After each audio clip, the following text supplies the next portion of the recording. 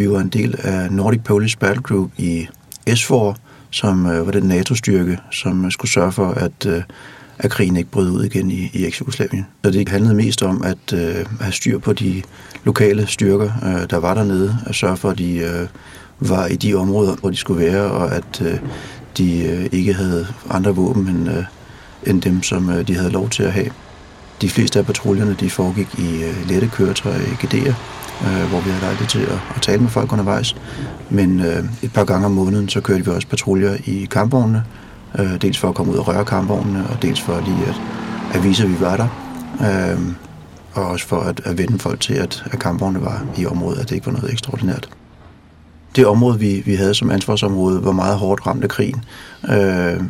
Det var flere forskellige etniske grupperinger, som havde boet i området, og det betød, at afhængig af hvad for om det var kroaterne eller serberne, der i forskellige perioder af krigen var de stærkeste, så var krigen rullet frem og tilbage igennem hele området.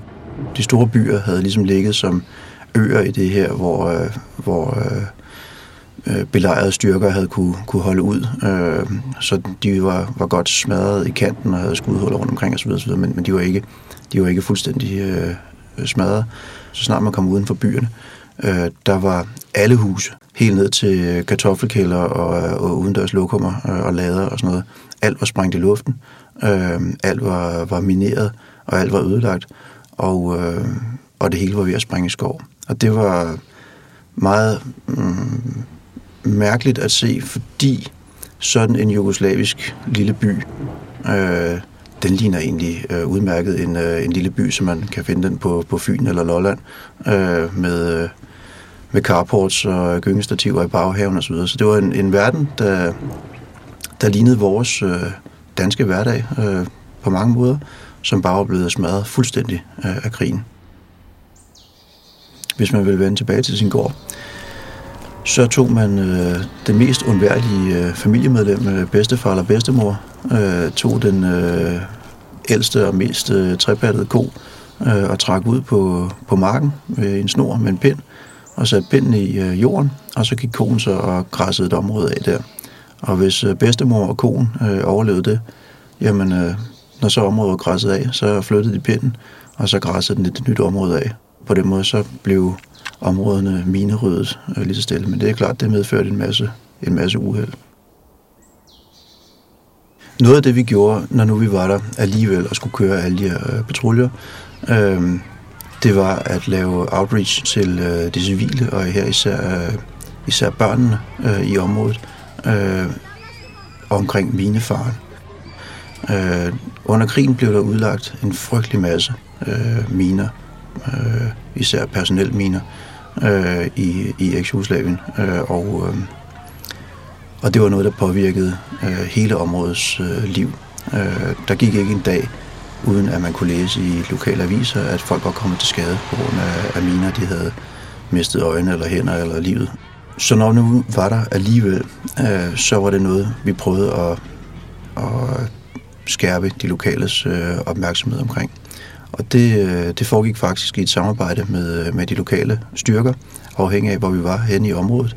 Altså tog vi ud til skoler sammen med en repræsentant for de lokale militærstyrker og fortalte om, hvordan man kunne se tegn på, hvor der var miner. Opgaven med at tage ud til skolerne gennemførte vi ved at tage med ud med nogle af de lokale soldater, de ingeniørofficerer, som var i området.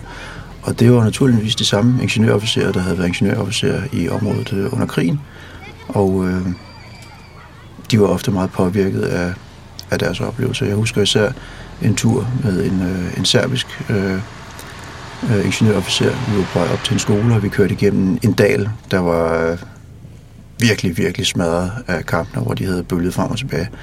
Og der fortalte han undervejs om, hvordan han havde været med til at lægge minefelter ud i det område der. Måden det foregik på, det var typisk, så blev styrkerne ved fronten, de blev afløst om natten, og alle de soldater, der kom ud til fronten, de havde så en lille kasse med personelminer, som de så kravlede ud foran stillingerne og satte op. Hvis de undervejs i deres arbejde faldt over fjendens miner, jamen så så flyttede de på fjendens miner, eller de lurminerede fjendens miner, og deres egne miner, som var farlige nok i sig selv, de havde de også fiflet med yderligere hjemmefra, så de blev endnu mere farlige og endnu mere vanskelige at flytte rundt på osv. Som ingeniørofficer og professionel ingeniørofficer, så vidste han selvfølgelig godt, at sådan nogle minefelter, det er jo nogen, som man normalt omstændigheder, eller principielt, skulle udlægge i forhold til nogle kort, og så man kan finde dem igen osv. Det sagde han, det var overhovedet ikke tilfældet. Altså, det blev lagt ud fuldstændig tilfældigt. Det var buldermørkt. Folk, der gjorde det, var ikke øvet. De anede ikke, hvor de var henne. De var livredde. Altså, de var virkelig, virkelig bange, fordi det foregik jo i no man's land imellem stillingerne. Og i øvrigt var de ofte også virkelig gennemberuset, når det foregik. Og de havde en masse uheld med det. Og bagefter så var der ingen, der anede, hvor minerne var henne.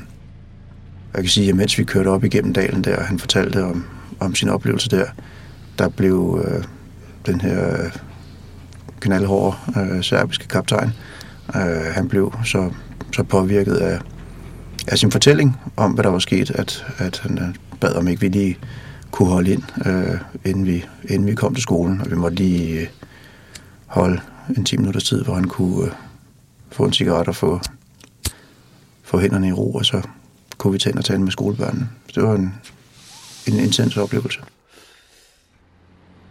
Der var alle mulige tegn. Folk lavede hjemmelavede mineadvarsler. Det kunne være en flaske på en pind, det kunne være små bunker af sten, eller så videre. Så dem gennemgik vi. Jeg ved, at der blev i det tidligere Jugoslavien, der blev lagt over 2 millioner miner ud under krigen, og at det i mange år efter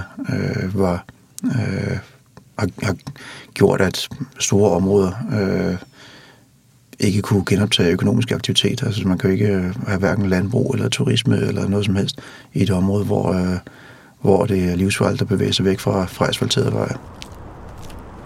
Det var jo også noget, man sådan skulle vende sig til, når man kom hjem fra...